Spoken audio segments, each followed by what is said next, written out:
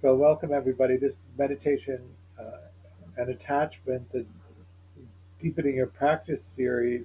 It is March 4th, 2021 at 7:35 p.m. Pacific time, and we're in a compassion series. And tonight the topic is compassion for neutral people. Compassion practice, when we do it as a formal practice, is really a training to open the mind, the body mind, to a willingness to hold an empathetic experience of someone else. In Buddhism, it's narrowly focused around the suffering experience of someone else. In English, compassion, of course, means ko means to share, and passion means feeling. And then compassion really means to be able to share the experience of other people's feelings. Um, we talk about empathy in relationship to compassion because in order to experience compassion, it's an empathy-based practice. So the first level is this visceral response to the witnessing of somebody else's physical or emotional pain. The second is this capacity to recognize the facial expressions and body language of someone else and to be able to interpret the meaning as a reflection of their internal state. And then the third is compassionate empathy, where you actually create in your own body a facsimile of the feeling that you experience in their body. So, in an empathetic exchange, you take in the feeling experience of the other person and feel it physically in your body, and they take in your internal experience and then they feel it in their body. There's a lot of things about that that are important to understand. If you're feeling emotion in your body, that means you have the capacity to feel emotion in the body. Not everybody has that. We might, if we do have it, make the assumption that everybody does, but they don't. And that often depends on their attachment conditioning.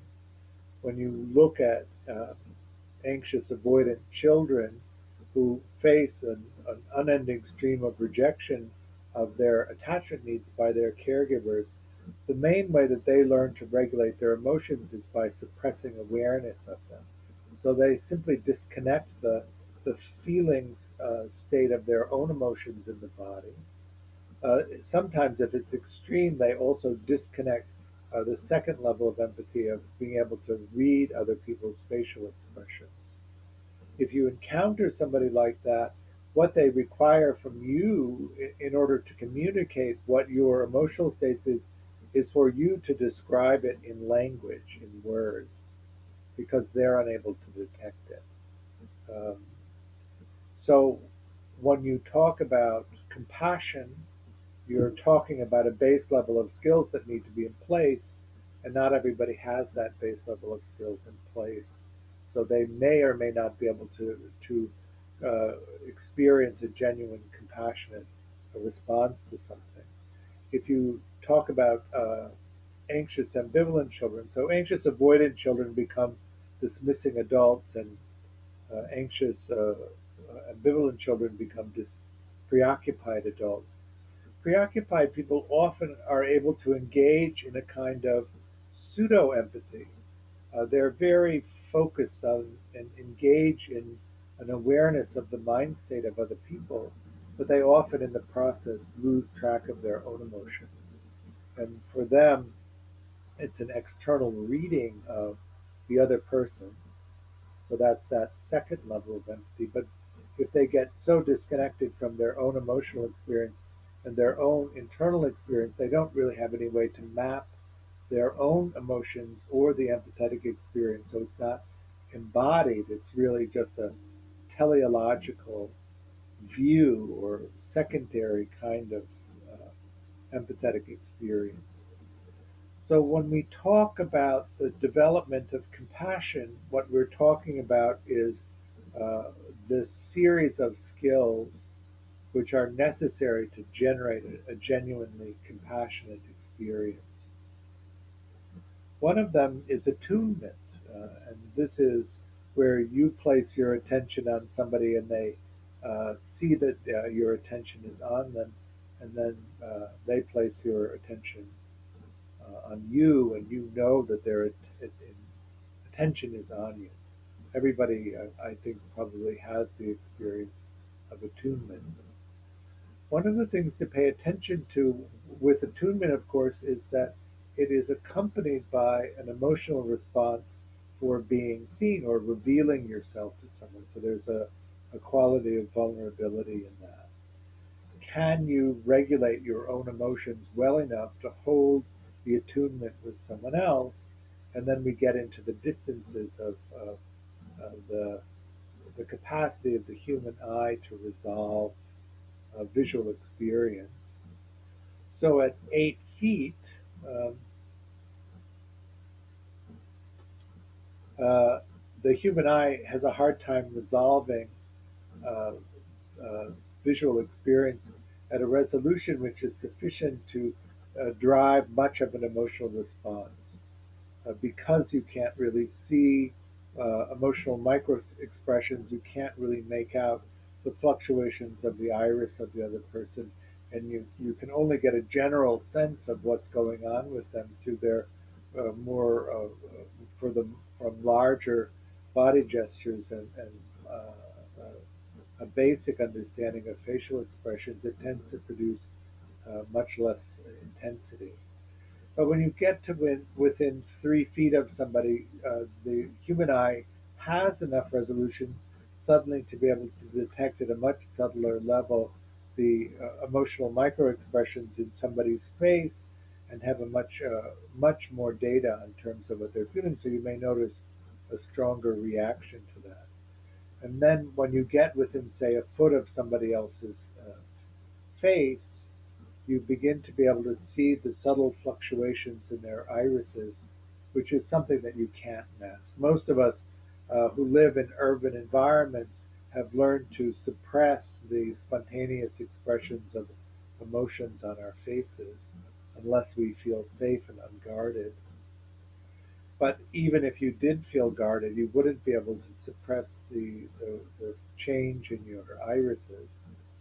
Now, you may be thinking, I don't know how to decode the fluctuations of somebody else's irises. What are you talking about? But if you had a sensitive enough caregiver when you were an infant and you were cradled in the arms and your face was 6 inches from somebody else's face and they took care of you, part of your capacity to recognize their face would be to recognize the various states of their irises and assign meaning to it, which would be unconsciously available to you. How many people do you get allowed to be within a foot of your face and stare into your eyes and track your irises without too much of an emotional response to that you can't allow it? That would be the question to understand. We often, in the beginning of practice, of course, think ourself is in charge of all this, but this is another one of those examples pointing to the self is actually the end of the process, and that the body mind is engaged in this process of an exchange of information and assigning meaning to it, even if the self doesn't really have a handle on it. Christian? In the preoccupied example that you gave, where the third level of empathy is not present, does that mean that because they're not aware of their own feeling, they can't have it arise in themselves, that they don't really end up taking the other person's feeling seriously? Well, it's not so much that if you can't differentiate your own feeling from somebody else's feeling, you can't really assign a meaning to it in that way.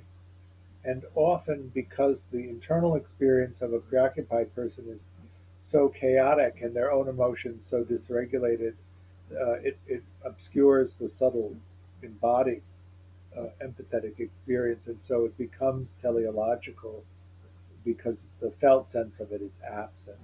They are very good often at um, identifying body language and facial expressions, but because they don't have a real capacity to compare that to their own and create separation from the other, uh, and because they're often not inclined to actually inquire whether their perception of what's happening is correct, they assign meaning to it based on what their experience of the outer expression is, which would not be what we mean by a felt sense of empathy, where you have the experience, the clear experience of someone else, which is differentiated from your own emotional experience. Does that make any sense? Hmm. The reason I like to point this out is because you can begin to develop all of these skills if you don't have ready access to them. You can begin to develop sensory clarity around emotional experiences. There are four of these experiences that I recommend that you develop. One is the awareness of your own emotional response to the present moment. That tends to play out on the surface, face, front of the throat, front of the torso, inside of the arms, inside of the legs. It's a vibratory energy that first we discern to be emotional in nature, and then as we develop clarity, we're able to discern one emotional pattern of sensation from another. We use the Finnish map of emotions that you can either find through us or on the web that has 40 emotions mapped out on it. The Finnish study was done um, by self-report, so it's not empirical in that sense. But they just had people draw the patterns of emotional experiences that they had, and then they layered hundreds of these drawings over each other, so that you have these spreads of sensory activity and intensity over the body. And they mapped 40 of them. So the only one that covers the whole range is joy, and all of the other ones covers parts of that, so that you begin to recognize the patterns of activation and you can tell one emotion from another. The second kind of emotional experience that you want to track is self-generated emotion that's associated with thinking. So in the West, of course, we've divided thinking from feeling, but in Buddhism, that's not happened. All thought has an emotional component. And so when you think a thought, it generates a feeling state in the body, and that plays largely in the same arena: face, front of the throat, front of the torso, inside of the arms, inside of the legs.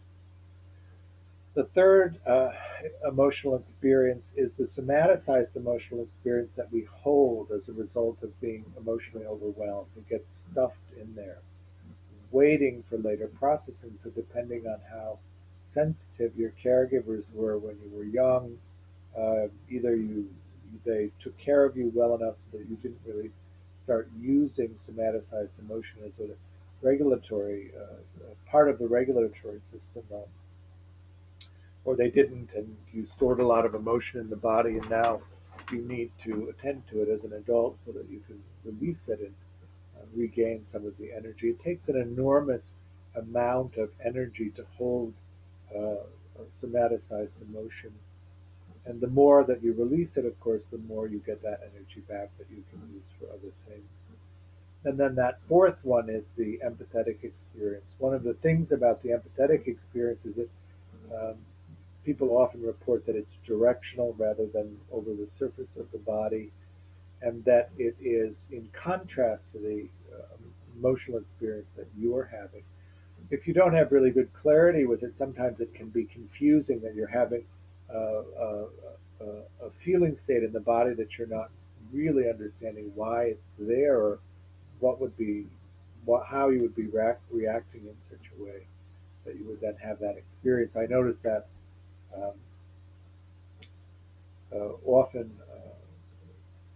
it's just situational. I was co-teaching a class with somebody, and I made one of my offhanded remarks about Republicans, which I'm sometimes known to do, and I suddenly felt this whole side of my body lighting up with a kind of heat-like energy, and I was really surprised at what it was.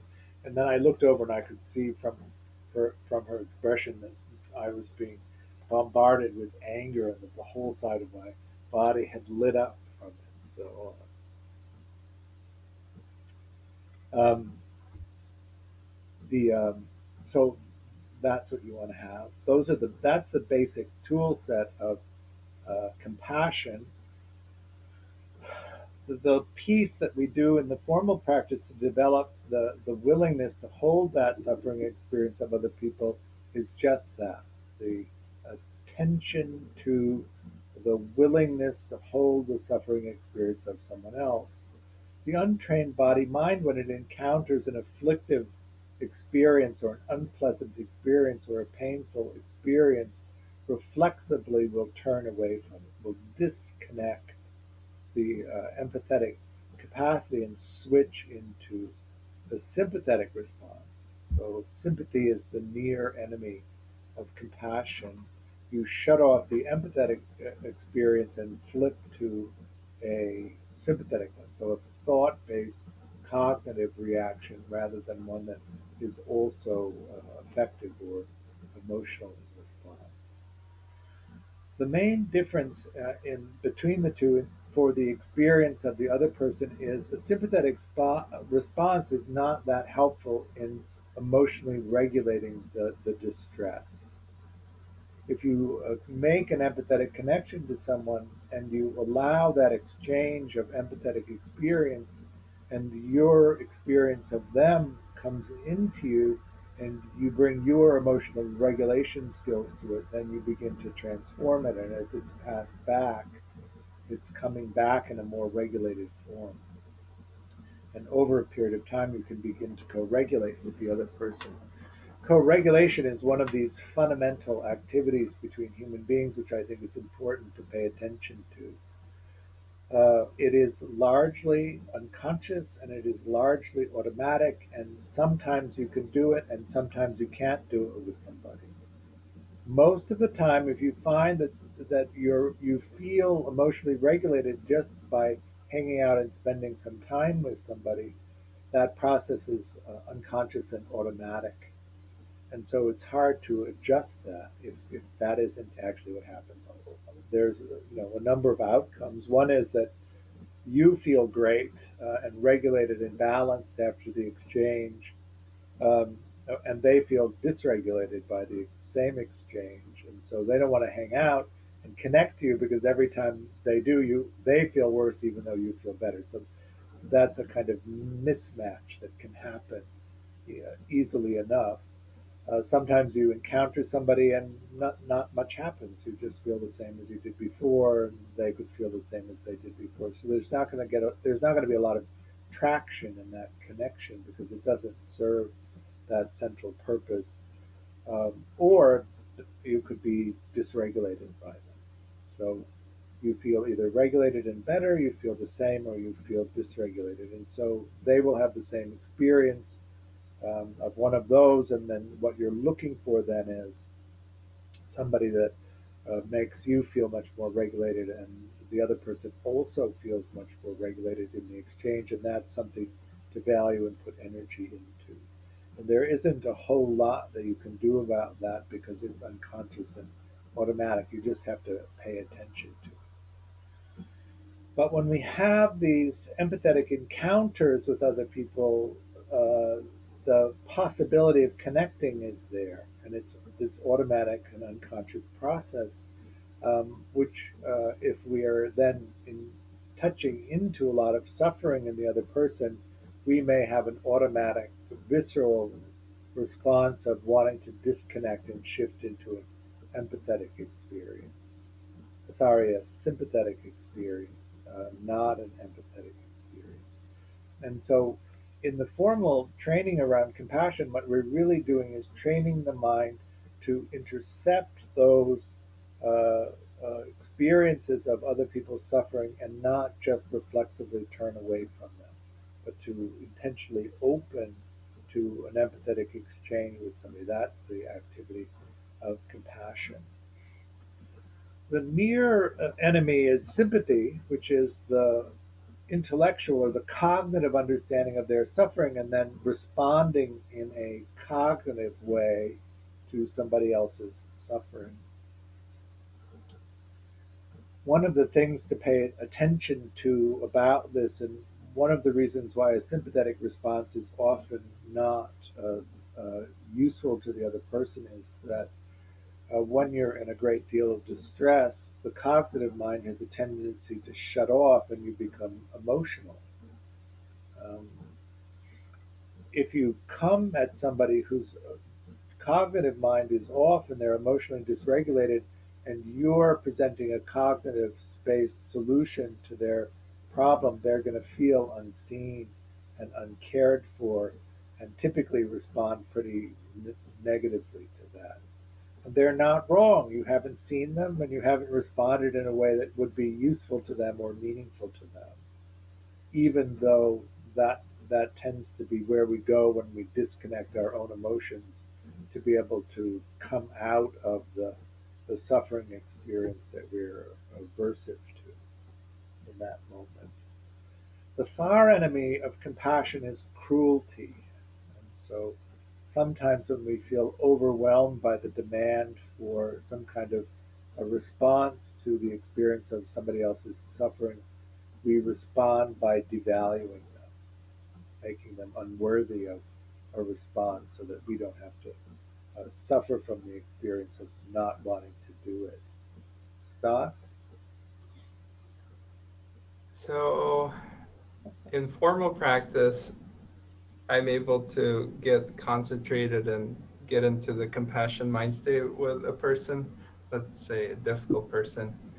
Then I go out and meet them, and I'm able to connect, but the emotional experience is still overwhelming for me. So it's just snapshots. So this is an interesting point, and and you have the capacity for emotionally regulating the experience of someone else's suffering that you have, and you can meet them in a compassionate response while you have that capacity. But if they begin to overwhelm your capacity to regulate both your emotional experience and their emotional experience, it is actually better to disconnect empathetically and switch into the sympathetic response, even though in that moment you're no longer in the practice of compassion. We don't want to have two dysregulated people that are needing a third for a compassionate response.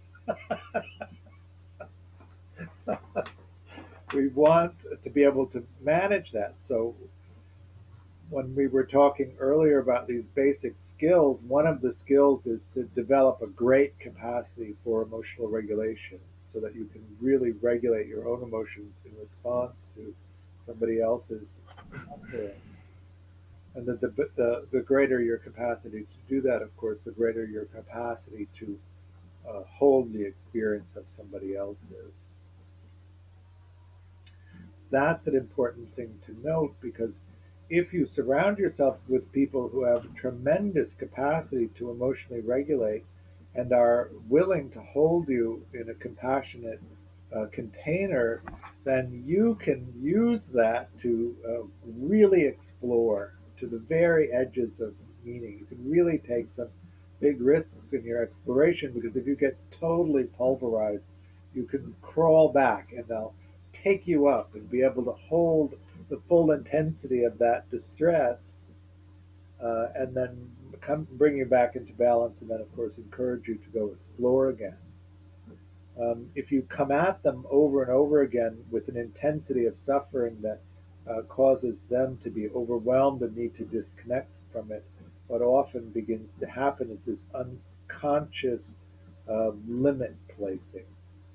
They begin to discourage you rather than encourage you from exploring, so that you can not, so that they don't have the burden of having to be overwhelmed by your experiences when you come back. So it's a great favor that you do yourself in order to hold a real intense experience so that you can go explore, and it also is very serviceable to the people that make up your secure base, because they can hold the intensity of experience when you come back, and it makes a better collaborative exchange. But without question, if you find that you're being overwhelmed by the suffering experience of someone else and you're about to lose your emotional equilibrium, it is better to disconnect for both of you, and then re-regulate yourself, and then open again to the empathetic experience, and do that as many times as you need to. Is that all making sense? So I'm laying this out here in this way because we're now talking about neutral people as the topic, practicing for neutral people. You go out into the world, of course, and you open the compassionate container as you're wandering around, and you just allow these sort of random connections to people that are in the neutral category. So neutral means people that you don't use a lot of resources, time, energy, or resources to support, and you don't have a lot of aversion to them, either strongly favoring them or repulsed by them. And so you move through the day open to the experiences of other people and engaging them. And you know, who is it that you encounter, and then how do you manage that experience, particularly in the politics of our time and this COVID period. Um, how do you take care of people? I'm always surprised as I encounter these uh, sort of anti-mask people. A particular bone with this is the idea that you would have so little regard for other people that you would not be willing to protect them with something so simple as wearing a mask. So, to me, this is a failure of compassion, a failure of the willingness to actually take care of the people in the community. Um, Whether you think that you can get it or not, or whether you think that you're vital enough to survive getting it, if you get it and you pass it to other people who are not as vibrant and capable of surviving it as you are, is that not the responsibility that you have in holding a compassionate space for the whole community? Um, so this is part of this, I think, opening and understanding to really you're part of this community, and we live together. We're human beings in these bodies that are designed to be in complex social engagements. You really cannot explore to the extent that you need to find meaning if you're not safe, if you don't feel safe in the world. This is part of that responsibility. When you talk about the attachment mechanism, it goes off if you're frightened physically or frightened of emotional abandonment, and it propels you to connect, to reconnect to the secure base that you have. But it also deactivates the exploration mechanism, so that if you go out into the world and the experience of being in the world is one of being fearful, it's already inhibiting the capacity to explore and find meaning. Um, and so part of this uh, process of being and practicing a compassionate response to the community is to take care of the community in such a way that each of us feels a sense of safety being in the world and exploring the world. And we are not relieved of that responsibility for each other, even if we disagree with the points of view that people are maintaining. Even though I find that that kind of response is really unforgivable in terms of the harm that it can cause, I am not relieved then of my obligation to still respond in a compassionate way to somebody who would do that. How do we manage that, right? That's an emotional response that could then interfere with our own capacity then to be able to open and hold the suffering experience of someone else. It is interesting to me then that as your own capacities, as your own skill set to create a compassionate container are limited, the compassionate responses are also limited. And you see over and over again that a large segment of the population falls not only out of the capacity for compassion, but they fall out of the capacity for sympathy, and the responses over and over again are cruelty. So it is this real failure to develop these skills which I feel you are responsible to develop. Um, so why would that be? Sometimes there isn't instruction, or sometimes there's a sense of woundedness. Sometimes there's a sense of uh, suffering, your own suffering that becomes so overwhelming that it clouds the experience of everything else. You get trapped in this fog of your own suffering, and you're unable to respond in a way, really even experience things beyond that experience of suffering that you have. And that would be tending more toward the preoccupied side of things. Dismissing people really just shut down the emotional experience altogether and become very thought based, very logically based.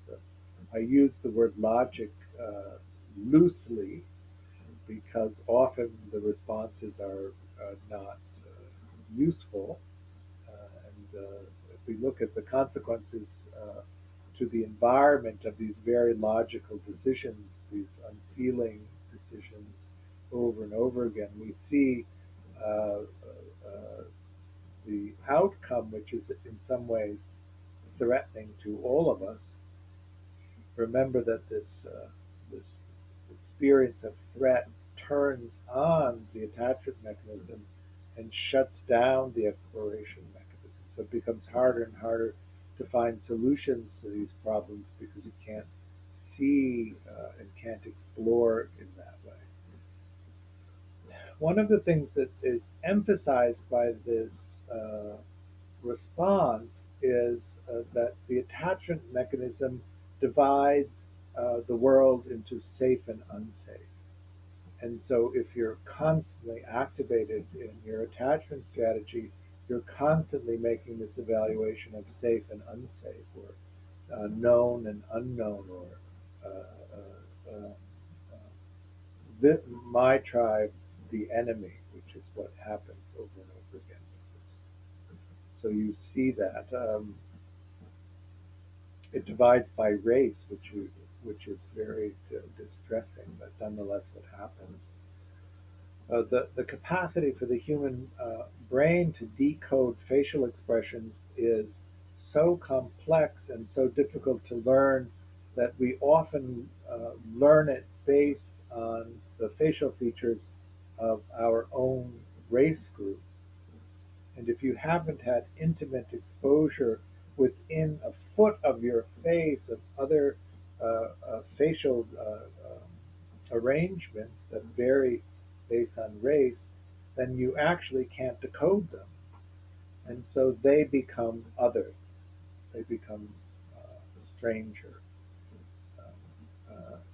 If you can't read the facial expressions, the emotional micro expressions on people's faces because you can't decode them, then they become strange and other.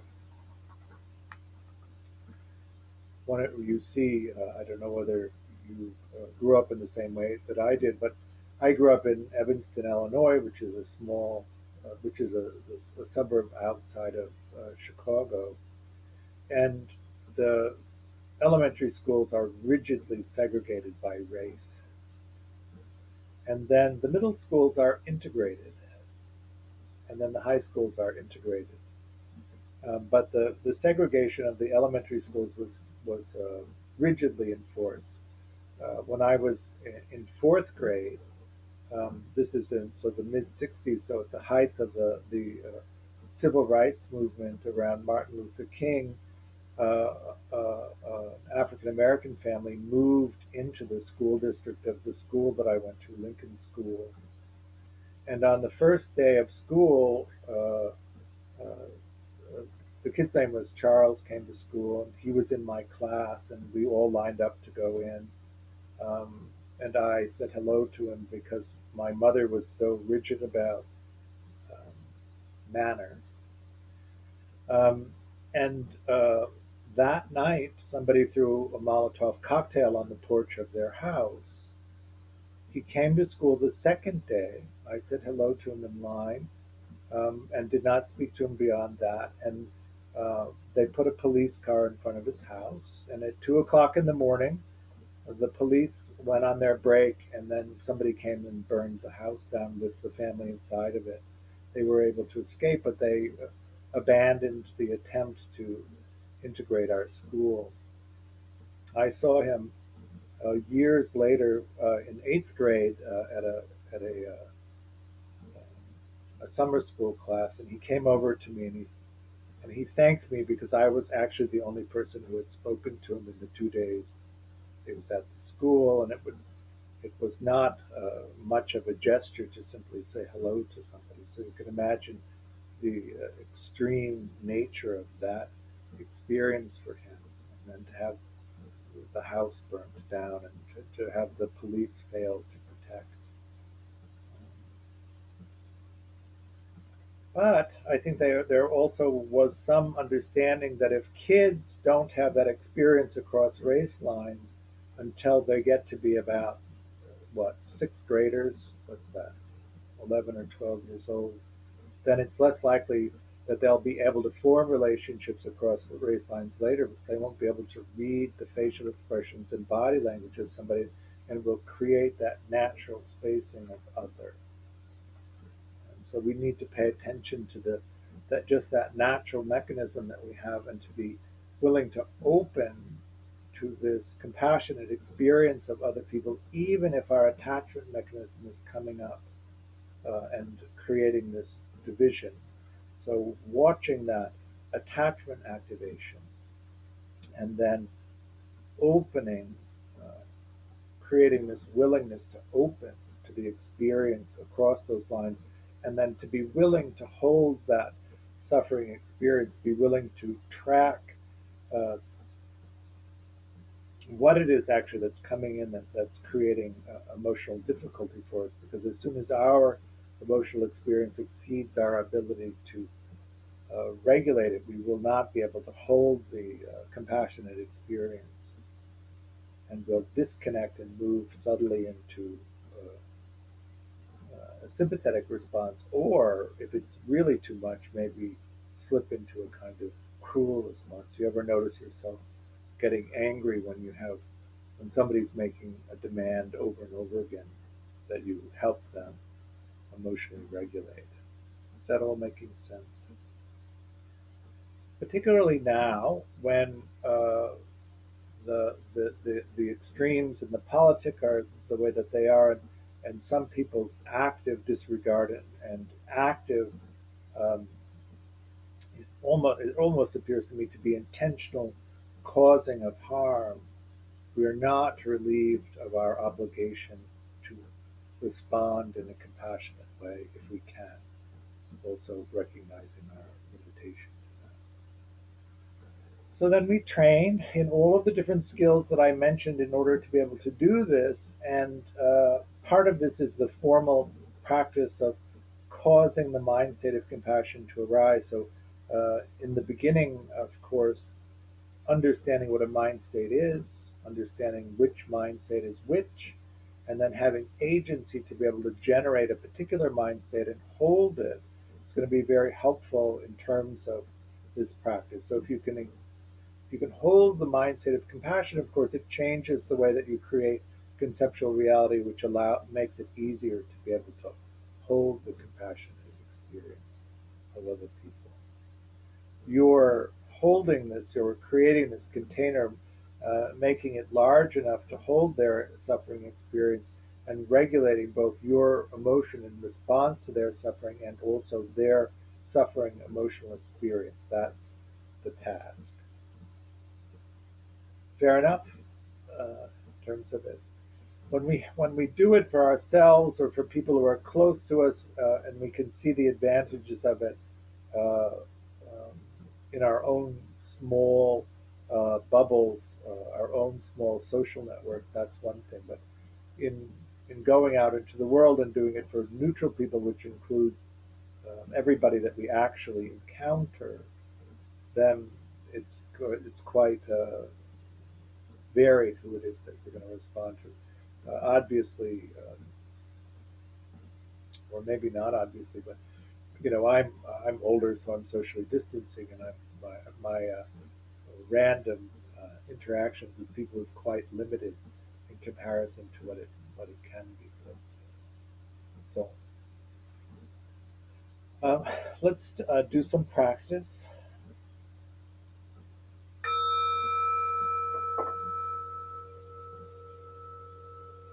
So any comments or questions about what we just did?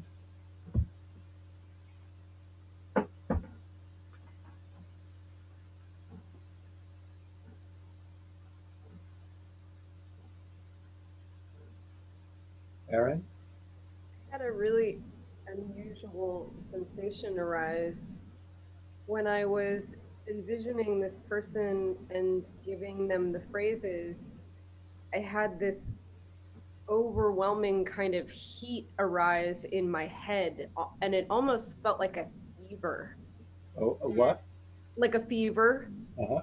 And I've never experienced that before while doing this practice, and I found it very odd. I mean, I kept doing it anyway, but it persisted almost through the whole meditation.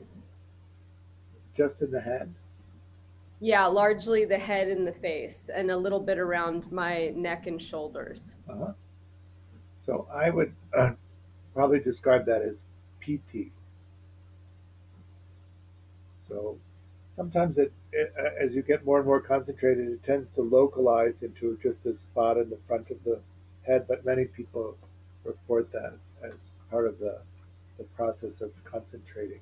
Because you're concentrating usually on a view, which is visual, it tends to draw your attention up into the head.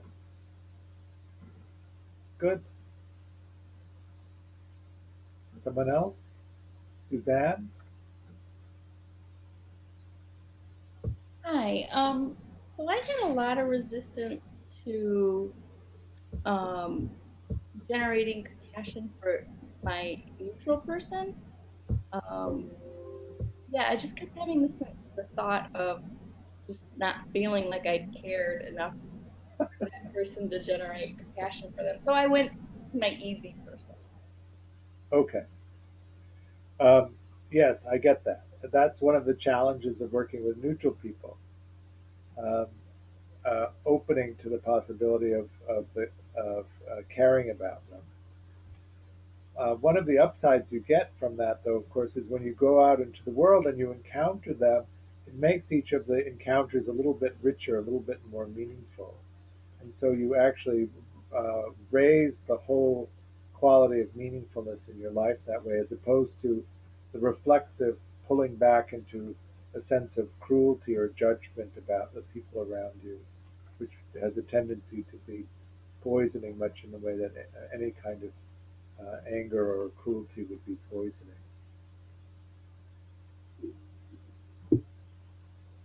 Someone else?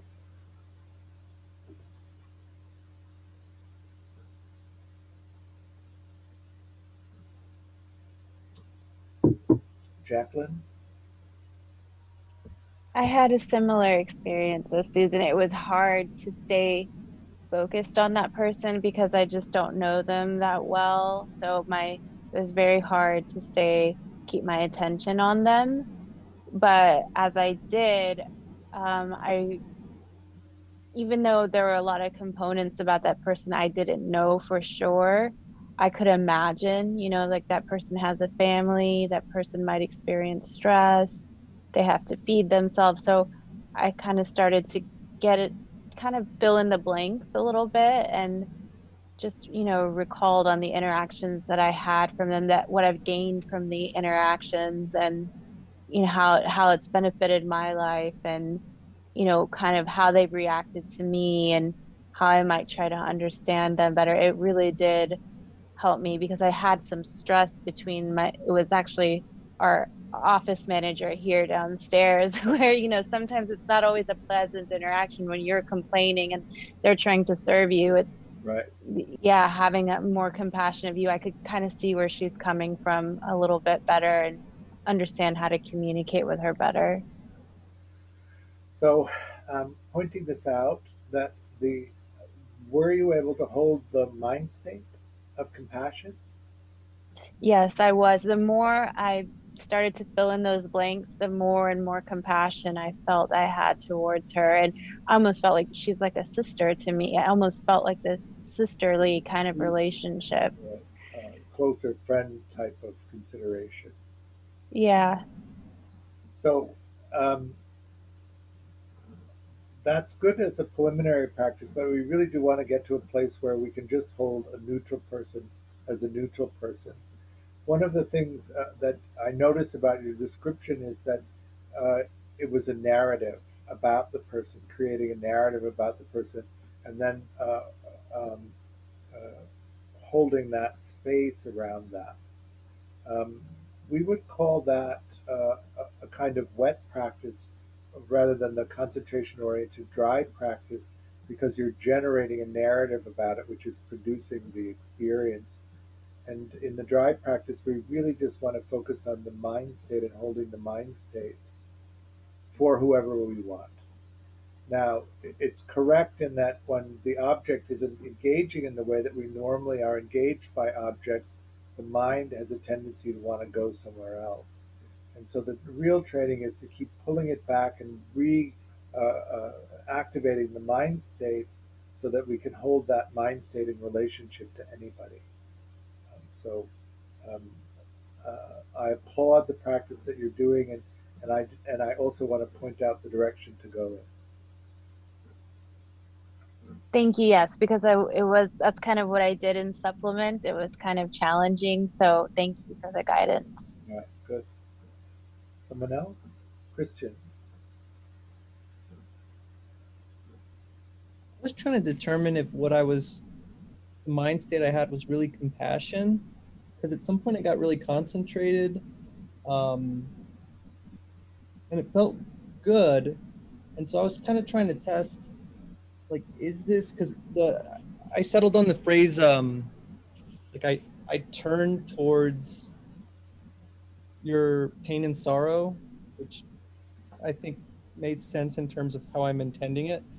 But I think a lot of the time I think of compassion, or my experience of compassion, as sort of someone's going through something sad, or someone's going through something difficult, and I'm like there with them. And I wasn't experiencing any kind of sadness or anything, but I guess I was just trying to figure out how to test the actual mind state, because I seemed to be very concentrated, and I kind of had it almost kind of hurt in my head. Um, Good. and it was I noticed when I get into either this or meta, it sort of like cranes my neck up, like I'm gonna like fall over somewhere, or so I don't know. I guess I was just trying to, what's the test for? Is this really like the exact mind state I think it is? So then, when you're with somebody and they're suffering, can you hold the space without having to solve their problems? I Just be Yeah. emotionally regulating. One of the things to understand about this is if somebody's suffering and the emotional experience is intense, their exploration mechanism is off. And so you may leap in, and because your capacity to mentalize is operational, that you can solve all of the problems easily for them. But they may not need that. What they probably need is just somebody to help them emotionally regulate so that their attachment mechanism can go off and their exploration mechanism can go on. And once it's back on, they can solve all those problems. They don't need your help to solve the problems. They need your help to emotionally regulate them so that they can settle and then be able to solve their problems. And often that's where we get into trouble. We think compassion is where we come in and save the day, but that's really more for us and our experience of being the savior rather than actually being helpful to the other person. One of the things that I like to say, if you're going to be helpful, then it actually has to be helpful.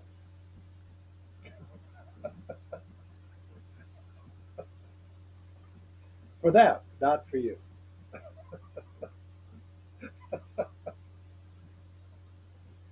Is that good enough? Yeah, so maybe I can really test the mind state out when I'm actually with someone, because I think of like compassion is seems easier for me to understand than meta, in a sort of visceral sense, or like actually doing it. So maybe that'll be the test, is next time I'm sort of with someone, like, can I explore that mind state in the context of actually being with them? Yeah. And just see if you could be with them and help them emotionally regulate. Uh, Humor, remember, is a good test for that.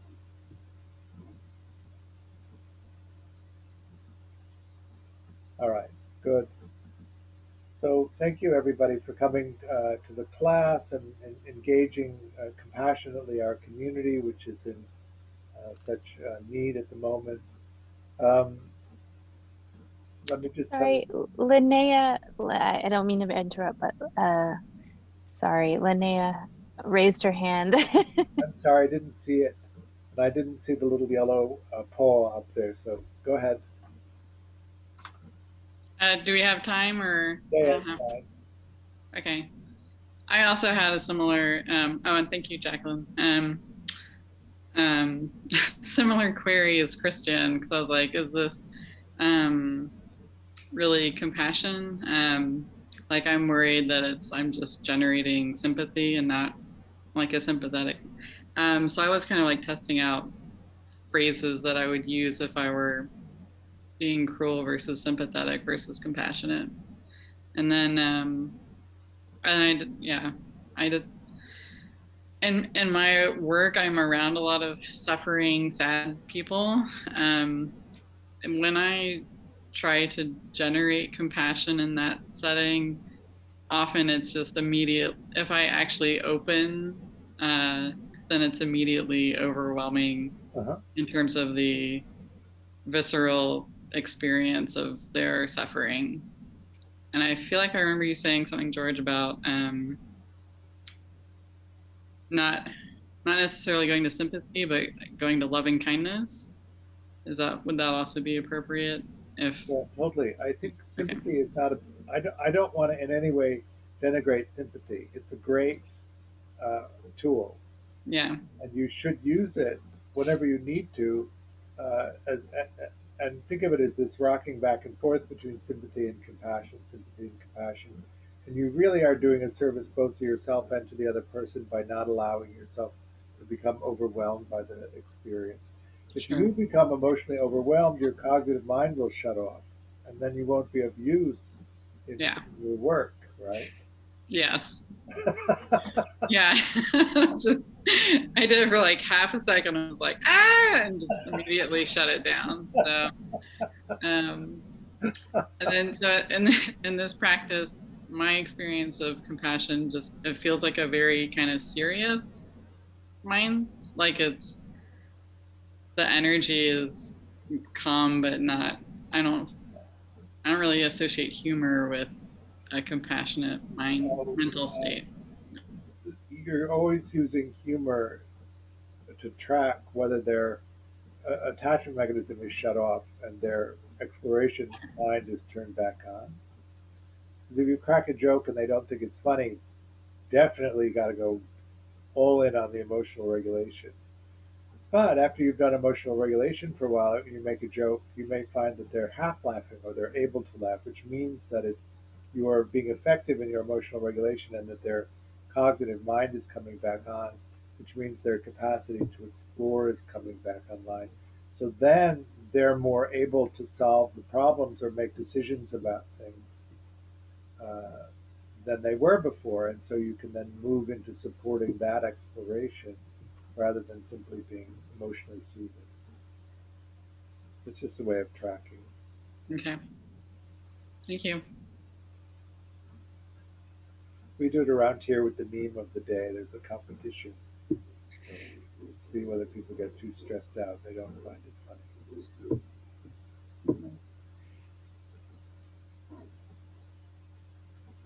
You might like this. The meme of the day yesterday, being that you're in Texas, was imagine a picture of a cowboy crying, saying, "With this damn artificial intelligence, my truck left me."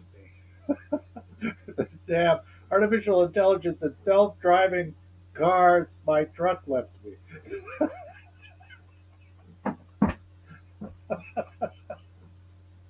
I guess it's smarter than all of us then. Because we're still here. So, all right. Thank you again.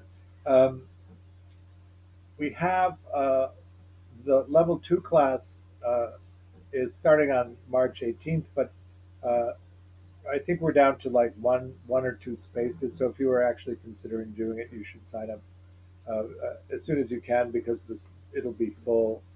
And then we'll set up a waiting list for the next class, which will start probably in September.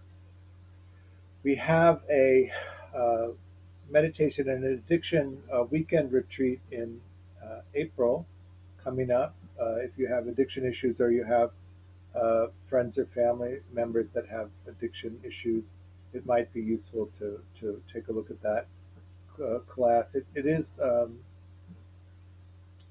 I don't know if you're outside the addiction community, you may not have awareness of it, but the pandemic and the social isolation that accompanies it has been terrible for the recovery community, and the ODs are skyrocketing and the deaths are skyrocketing. So it's an important thing to pay attention to. And then in June, I think it's June 12th to June 19th, we're having a virtual retreat. So it's Saturday to Saturday. Take a look at that as well. We do have some scholarships for the level 2 and also for the retreat. And then we will put up the calendar for the second half of the year. We're going to do a series of level 1s, the 4-day longs, and we'll do another level 2 class, and then there'll be a retreat. I wish I could say that I was confident that we could have a residential retreat at the end of the year, but I'm going to guess that that one's going to be virtual, and that maybe in the summer of 22 we'll be back to residential retreats. We'll see. I offer this class on a Dana basis. What that means is that I offer the teachings freely, but then I do hope that you'll make a donation to support me and also to support the work that Metagroup is doing. You can find a link on the site or maybe in the email that you got. Please make a donation if you can, and if you can't, of course, because of these challenging times, we as a community are very happy to support a space for you to practice. Thursday night, this is Thursday night, so next Tuesday we're going to continue with the concentration practice, and we'll do compassion for difficult people next time. So I think you had trouble with a neutral person. Thank you. Thanks, George. Bye. Right. George, before you go, can I just ask you, how do you deal with like fatigue, like with your mind state? 'Cause lately I've just been feeling like out of it. Even like when I started my practice today, I kind of had these like tunneling kind of feelings of just like it's harder to focus. Do you ever experience just like fatigue? Is it tiredness or sloth and torpor, do you think? Not tiredness. Sloth and torpor.